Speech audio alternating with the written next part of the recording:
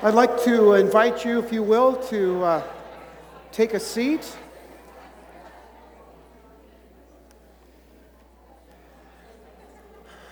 It's really good to see you all.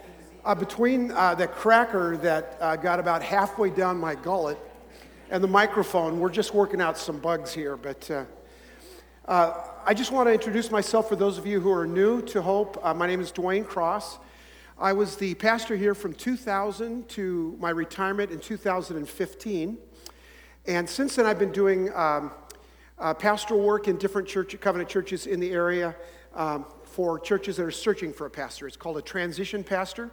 And right now, I'm in the transition pastor at Eastside Covenant Church in Tucson, which requires me to be down there most Sundays. But months ago, Doug asked me to take this Sunday, and so I said yes.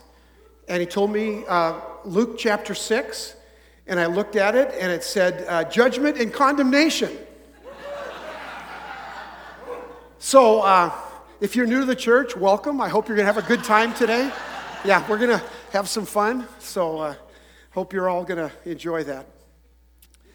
Well, it's great to be here. It really is. Sherry and I worship here when we can, when we're not somewhere else serving, so we're glad really to be here with you today.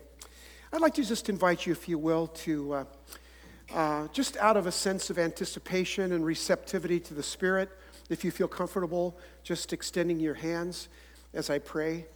Father, we pray now that your Spirit would move among us. We pray that this word that is spoken would be your word. May the words of my mouth and the meditation of my heart be acceptable in thy sight, O Lord, my rock and my redeemer. Amen. Thank you very much. So, what is the favorite verse of non-believers, non-churchgoers? What is their favorite verse from the Bible? Boy, is that true.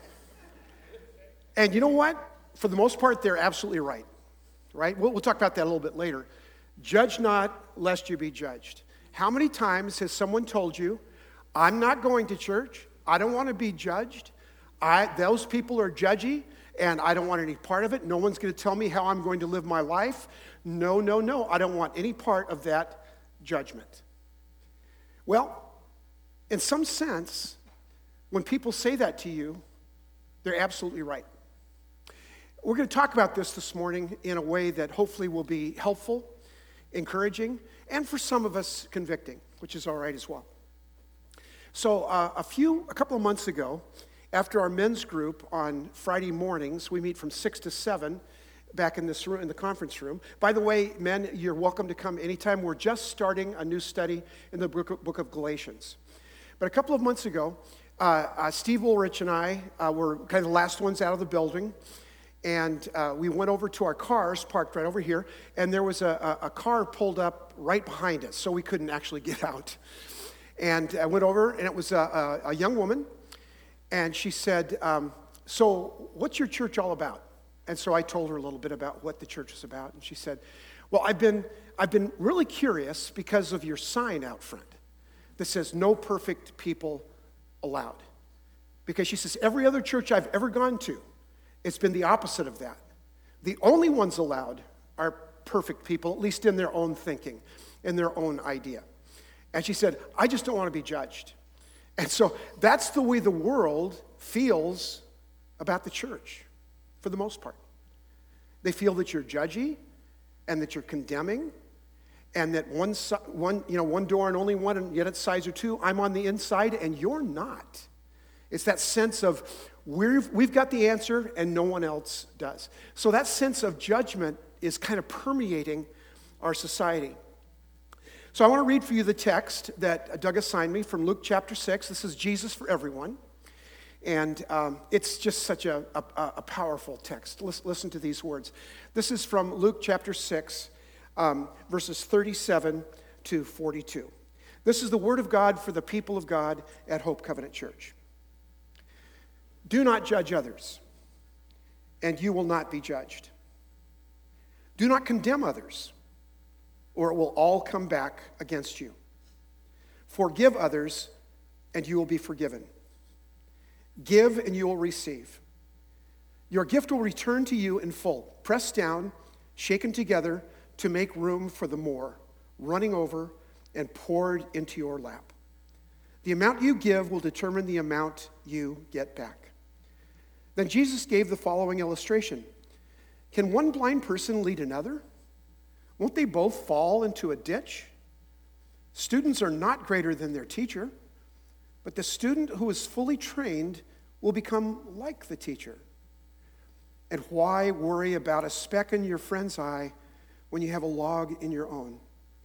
How can you think of saying, friend, let me help you get rid of that speck in your eye when you can't see past the big log in your own eye? Hypocrite. First get rid of the log in your own eye, then you will see well enough to deal with the speck in your friend's eye. Now the context here, as you can see, it sounds kind of like the Sermon on the Mount, doesn't it? Matthew 5, 6, and 7. Well, this is called Sermon on the Plain. This is another occasion, another time. Some of the words are the same. Some of the ideas are the same. This particular one about judging and condemning is. But it's a different setting. Now, Jesus was smart. If he had a sermon that worked, he used it again. And he used it again. And the Sermon on the Mount was the greatest sermon ever written. And so you see in the Sermon on the Plain some of the same elements that we had in the Sermon on the Mount. And the Sermon on the Mount and this sermon as well are really saying the same thing. Everything that you can imagine is upside down. God blesses the poor, not the rich. God blesses the hungry, not the satiated. God blesses the sad. He's on the side of the poor, the widow, the broken, the less than, the put upon, the stepped over. Jesus is for all of those people. And then at the end of this text, he goes right into this idea of loving your enemies. Probably the most outrageous commandment ever written in the history of mankind. No other religion has this in their doctrine, that you're supposed to love your enemies. Only Christianity has that. And then right after that, he comes to this place where he says, now, judge not, condemn not. So what does that mean? Well, practically speaking, Jesus was saying two things to avoid and two things to embrace, right? Do not judge, or you'll be judged. Do not condemn, that'll come back on your head. Do forgive, and you will be forgiven. And do give, and you will receive. Now, to understand what Jesus was saying, first of all, let me say it this way, a little caveat. If you want to know what Jesus meant by what he said, look at what he did. If you want to know what Jesus meant by what he said, look at what he did. So you want to look at Jesus in the context of judging, right? And condemning, and forgiving, and giving. So there's two overarching truths. Throughout Scripture, there's a lot of different types of Scripture. Some of them are descriptions of things that are going on, and other things are prescriptions, things that are for all people, for all time, that thus saith the Lord, and this is for you and I, just as it was when the text was written. This prescription is very beautiful in the way that Jesus lays it out. He said, first of all, two matters that matter when you were looking at this overarching scripture, two things that really matter. The first thing is this. It's a matter of the heart. It's a matter of the heart. When you're judging, condemning, forgiving, giving, it's a matter of the heart. So many times we look at the behavior. Behavior is important. But Jesus said, no, this is a matter of the heart. In fact, let me read for you just a couple of verses from Philippians 2. And you recognize this passage because it goes on after the text I read, and it says, now I want you to be like Jesus, right? So this whole idea of matters from the heart is to be like Jesus when it comes to judging and forgiving and condemning. So listen to these words from Philippians chapter 2, verses 1 to 4. Is there any encouragement from belonging to Christ? Any comfort from his love? Any fellowship together in the Spirit? Are your hearts tender and compassionate? Then make me truly happy by agreeing wholeheartedly with each other, loving one another, and working together with one mind and one purpose. Don't be selfish. Don't try to impress others. Be humble, thinking of others as better than yourselves. Don't look out not only for your own interests, but also take an interest in others too. And then he goes on and says, I want you to do this because this is the way Jesus loved you. It's a matter of the heart. Many times when it comes to judgment, I want to judge you based on your behavior. But I want you to judge me based on my intentions. I want to judge you based on truth, my truth. I want you to judge me based on grace. Now, does it ring a bell with anybody? You've all done this, and it's real easy, especially when you don't have a particular sin, but that other person does. Oh, that's real easy to get judgy. It really is. Okay. And what Jesus is saying is, no, this is a matter of the heart, that you have to come to this whole idea with a sense of humility and a sense of tenderheartedness and compassion. But the second part of this overarching truth, not only it's a matter of the heart, but it's also about love. I'll tell you what, I think every time I preach, I use this passage, and I will use it for the rest of my life. John 13, 34 and 35. Corey, did you get that right? Oh, Corey's not here. Okay, one time I had the wrong text up there, and he corrected me on it. John 13, 34 and 35. Listen to these words. So now I am giving you a new commandment. Love each other, just as I have loved you. You should love each other. Your love for one another will prove to the world that you are my disciples. Now, the nuance of that phrase, new commandment, means the most important commandment. The commandment that supersedes all other commandments that have ever been given in the history of the world, including the Big Ten in Exodus, the 612 that came after that, and all of the commandments that you've ever thought of, all the doctrines, all the prescriptions, everything you've ever thought of, this is number one. And it's loving each other in the same way that God in Christ has loved you. You do anything outside of that love, and it's what? A noisy gong or a clanging cymbal. Paul said, love never fails. Love never fails. This is where you start. And if you ever think you can go and judge someone without first loving them with all of your heart, just stay away. Just back off. You're not ready for that. So it's a matter of the heart, and it's about love. Now, let's talk about judgment. Do not judge others. Why? Why did Jesus say that? Well, let me share with you a few ideas. The first is, you know what? You've got to look inside of yourself before you look at someone else. That's the log in your eye metaphor. In AA, it talks about a fearless moral inventory. It's taking notice of every part of your soul, every part of your heart, and asking God, am I right with you? Am I right with you? And when you do that, that log in your eye comes into clear vision. Oh boy, I've got this. I can't go and judge that person when I've got this thing going on. And even when the log is not very big, it's a splinter. We have to do that interior work before we do anything else. Judge each other at times, we'll talk about that later, but only when you are fully prepared spiritually and emotionally that you've dealt with your own sin. The second thing, besides looking at the log in your own eye, the second why that we don't, is because it's not about your opinion or your conviction or even your biblical interpretation. Okay? How many of us have all the correct biblical interpretations? None of us. How many of us have all the same convictions? Let me give you an example. I have a conviction that's based on a lot of things in my life. And that conviction is, I don't drink alcohol. Okay.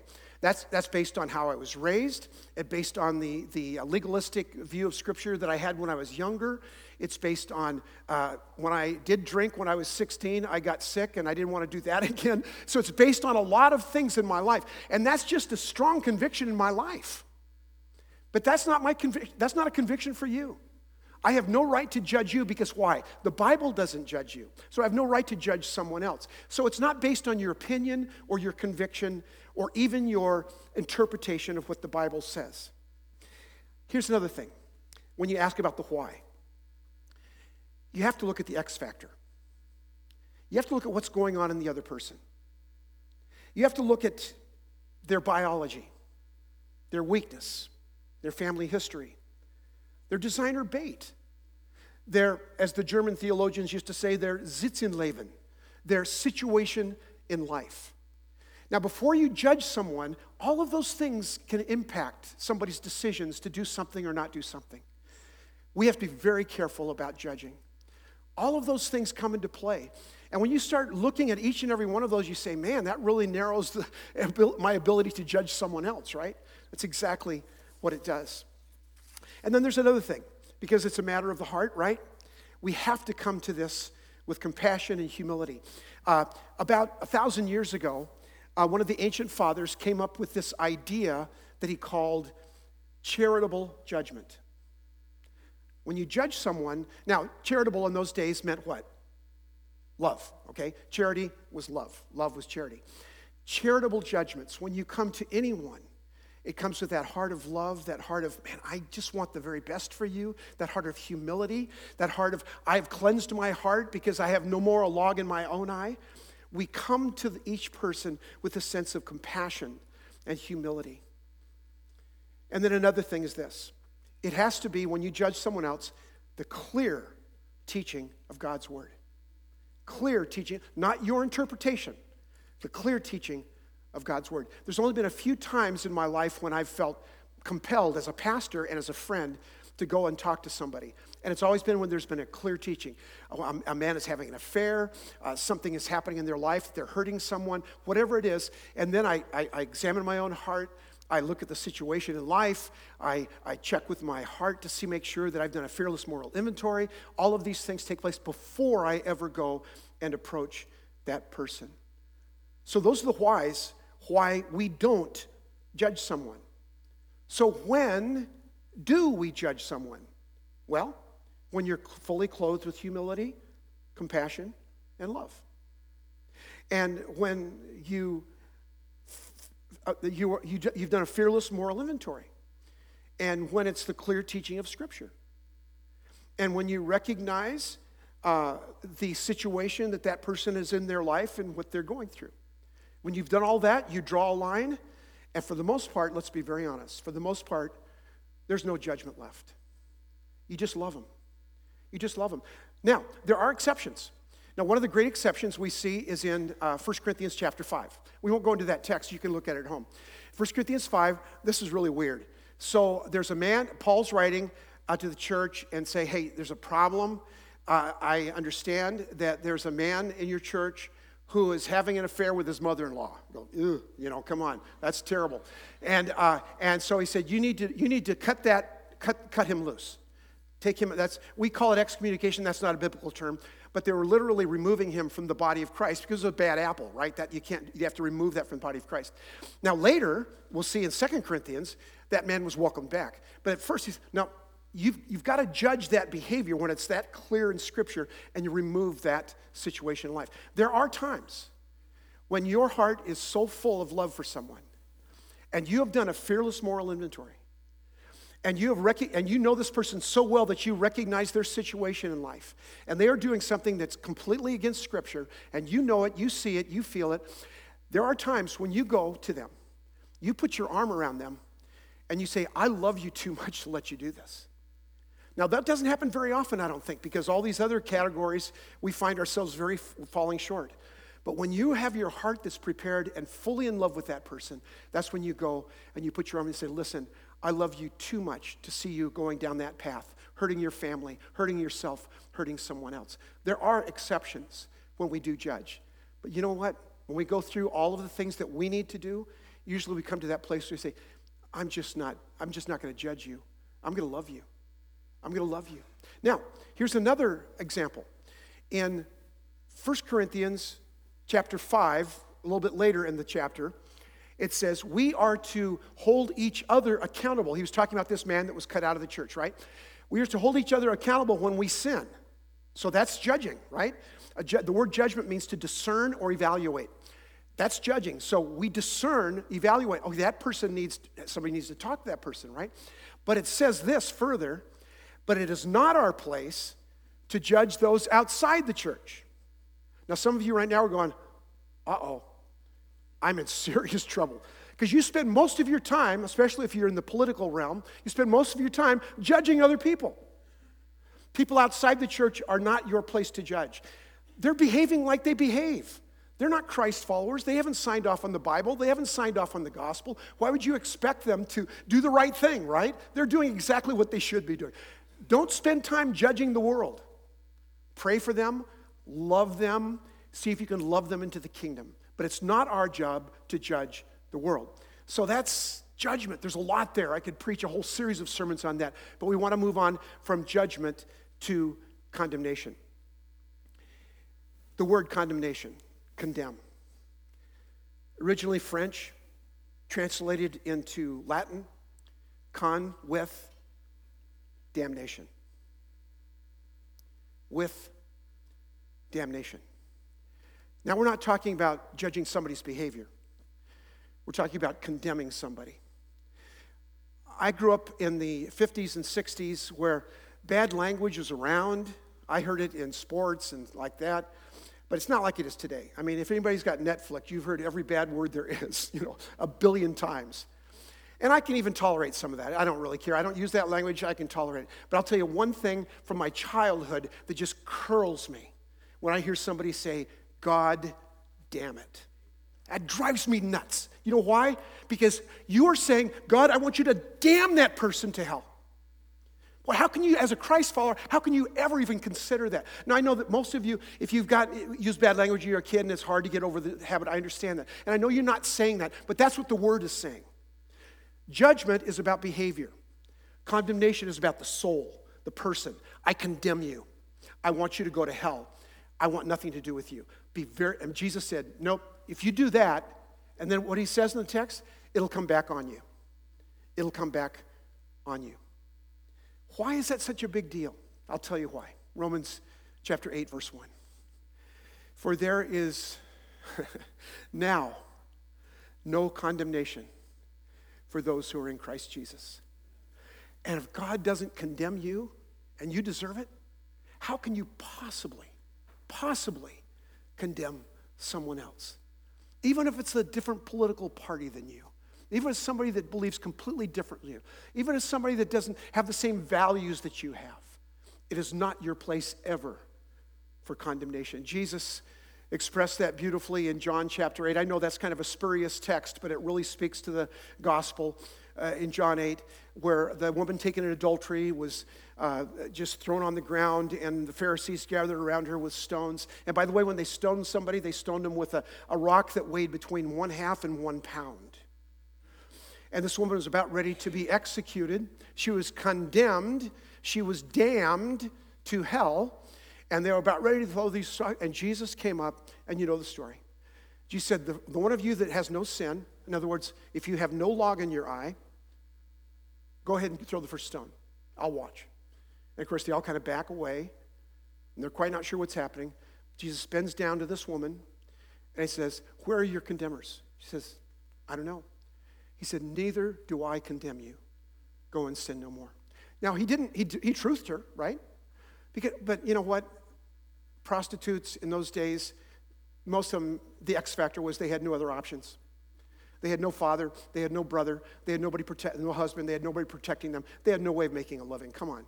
Let's stop with our judgments, right, and our condemnation. Jesus said, no, we're not doing that. There's therefore now no condemnation for those who are in Christ Jesus. Let me tell you this.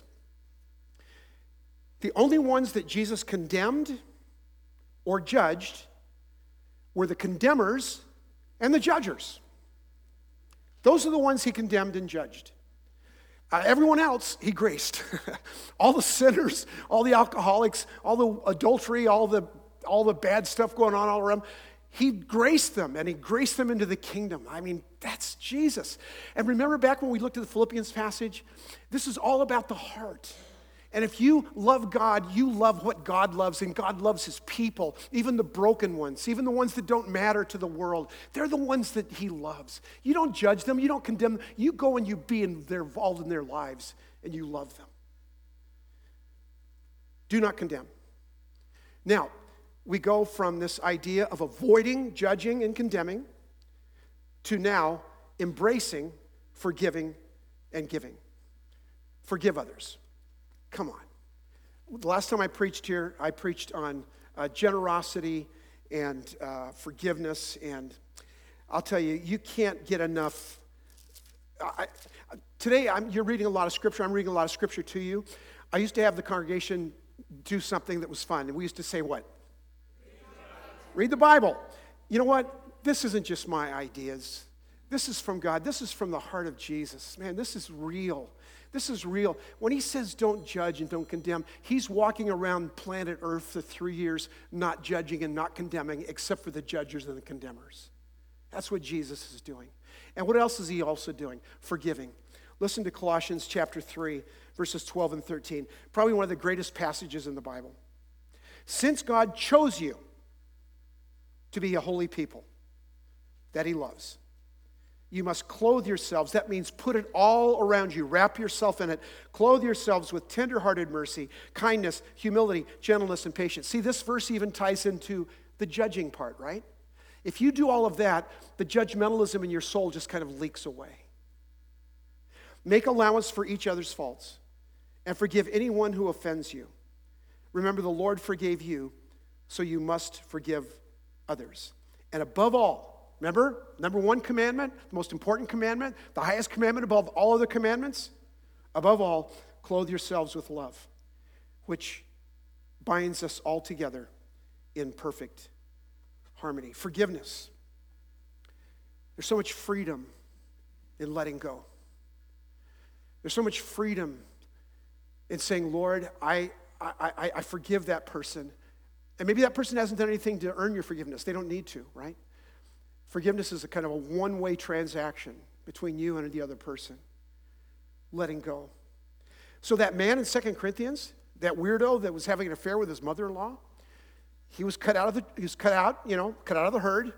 And then somehow, we don't know what happened between the writing of 1 Corinthians and 2 Corinthians. And 2 Corinthians 2, he's reintroduced by Paul. And he said, you know that guy that you guys kicked out of the church?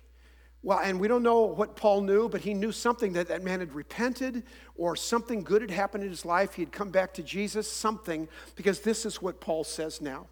Now, he's writing this in 2 Corinthians chapter 2. Now, however, it is time to forgive and comfort him. Otherwise, he may be overcome by discouragement. See, the purpose of any kind of judging or any kind of penalty in the New Testament is always for the purpose of bringing somebody back to the Lord. It's never the purpose of setting them aside. That's why in my gambling addiction, our denomination that I love so much did not cast me off to the side, but they stayed with me and they loved me back into the kingdom. It was a beautiful thing. And that's what Jesus is saying here. This guy that was really bad and really did some awful things, now you welcome him back into the family. God is entrusting us with his forgiveness to pour it out and lavish it upon others. We are never more like God than when we forgive. So most of you know Sherry's and my story. Our beloved son Tyler, 10 years old, was killed in a bicycle automobile accident. The young man, Bobby Vanek, 16 years old, was driving home from school, blinded by the afternoon sun. Tyler was coming on his bike. He hit him. Yes, he should have stopped when he couldn't see well, but he was going very slow, and there's lots of circumstances. But 2 days after that happened, my wife woke up and she said, honey, you need to get dressed. We're going to Bobby's house. And I said, oh, man, this ought to be good. A mother that lost her son, she said, we're going to Bobby's house to forgive him. And we did. I didn't want to, but I didn't want Sherry going by herself. And we prayed over him, and he wept, and his parents wept. And it was such a beautiful thing. That forgiveness frees people. It releases them. That Bobby Vanek now, he's a doctor. He's a father. And do you know what the name of his firstborn son is? Yeah, Tyler. Do you see what forgiveness does? If you're holding on to something, you're only hurting yourself. It says in 2 Corinthians 2 that you're giving Satan a foothold when you don't forgive somebody. You're giving Satan a foothold because you're holding on to that and that anger inside of you. What if God did that towards you? When you had sinned, you say, God, forgive me. He said, no. I'm not going to forgive you. That's the 12th time you've done that. He doesn't do that. His grace is always sufficient. His grace is always there. His grace is always poured out upon you. We look most like Jesus when we forgive. Now, I just want to give you a little bit of caveat here because this is a hard subject, forgiveness.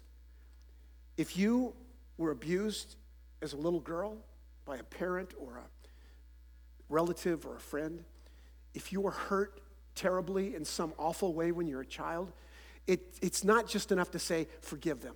It's not enough. Let me give you a few thoughts here. And this, again, we could develop this in a whole sermon series. Forgiveness is not approving or diminishing sin. It's not saying that it was okay. Forgiveness is not that. Forgiveness is not denying a wrongdoing. Forgiveness is not that. Forgiveness is not waiting for an apology. Some people say, well, I'll forgive them as soon as they apologize. No. Forgiveness is a one-way transaction between you and the other person. You forgive them. Why? Because Jesus forgives you. You don't need another why than that. The other why is that you're just going to hurt yourself. You're going to give a foothold to the devil, right? Forgiveness is not waiting for an apology. Forgiveness is not forgetting. Only God can do that. Forgiveness is not ceasing to feel pain. Forgiveness is not neglecting justice. I forgive you, but you're still going to jail. Forgiveness is not trusting. Trust is lost quickly. It's built back slowly. And forgiveness is not reconciliation. Some people say that if they, I'm going to forgive that relative that hurt my daughter when she was a little girl. No. You forgive them, just leave them be. That doesn't mean you have to have a relationship with that person. Now, sometimes if that person repents and it's genuine, okay. But that doesn't mean you have to. Reconciliation takes two people. Forgiveness takes one. You take the stand. The last thing we're to embrace. Give and you will receive. It speaks to the power of generosity. We had some friends in our home a couple weeks ago, and somehow we started talking about money and tithing, and our friend said, about 10 years ago, we heard a sermon on tithing, and we thought, well, let's give it a try, let's give it a shot. And they said, we've never worried about finances since then. I mean, what a testimony that is. But this isn't just about giving money. This is about giving yourself. This is about giving who you are. Listen to this beautiful verse in Luke 7 again. I want to just remind you of it. I don't have it up on the screen, but let me read it to you again. Give and you will receive. Your gift will return to you in full, pressed down, shaken together to make room for more, running over and poured into your lap. The amount you give will determine the amount you get back. When you give your money, your time, your soul, your heart to people, God says, I'll give you back. A while back, a bunch of us, Maya Cisneros just got a job at Cold Stone, and we said, let's go over and make her, we went there for two reasons. One, to embarrass her, which you did very well. And the second reason was to get ice cream, okay? Two good reasons. So we went there, about six of us, and we went in and got ice cream. And I was the first one to order, and Maya took one of those cones. I'll tell you what, she stuffed about 2 pounds of ice cream in that thing. Boom, boom, boom. As she kept doing it, her friends are looking at her. She says, this is my gong gong, that's Chinese for grandpa, just loading that thing up. That's what this text is about. You will get enough. If you give, God will just pound you with goodness and grace, and it'll just be overflowing in your life. Oh, it's so beautiful. God's love is so great. It's so far-reaching. It's so infinite. We're to forgive and love and be generous. So I want to close with this story. So most of you know Brian Pollard. Brian was my youth pastor for 13 years here. Many kids came to Christ during that time when he was the youth pastor here. He and his wife Christine and their son Drew. Most of you remember Drew. Drew is now 15. And he's kind of a stud. He's going to be a great football star. Anyway, they just recently went to Malawi, Africa. and on a mission trip with the church they go to, the Grove. 60 some of them went. And it's about giving yourself away and spending money that maybe you don't have and giving your vacation time away. And I had breakfast with Brian last week, and he said, with tears in his eyes, he said, I gave because my heart was so full of love for these people. We played with these little children. They had 1,000 little children in Vacation Bible School. We tell them about Jesus. We love them. They crawl all over me. It's just wonderful. He said, I'll never forget this. He said this. He said, I discovered that that's the best version of me. When you give yourself away, you discover it's the best version of you. When you don't judge, you're discovering the best version of you. When you don't condemn anyone for any reason, you're experiencing the best version of you. When you forgive the way that God in Christ has forgiven you, you experience the best version of you. And when you give your life away freely and openly, time, treasure, talent, your heart, when you give yourself away, you experience the greatest portion of who God wants you to be. And here's what this leads to. When you experience the best version of you, you're experiencing what God wants you to be. Because he made you. And he graced you. And he forgave you. And he did not judge you. And he did not condemn you. And he gave his very life for you. That is the power of the gospel. Discover the greatest version of yourself. Would you bow your heads with me, please? Father, there is so much that you can give to us from a passage like this in your word. And Lord, my heart is just so full knowing that the way that Jesus lived his life is the way that we have been called to live our lives. To not judge, to not condemn, to forgive, and to give and experience the very best version of ourselves. Thank you, Father, for your love. Thank you for your forgiveness. And Lord, I just pray that you would help us to not just hear a message and forget it soon, but you would impress upon our hearts what it means to be the very best version of ourselves. And I pray this in the precious name of Jesus. Amen.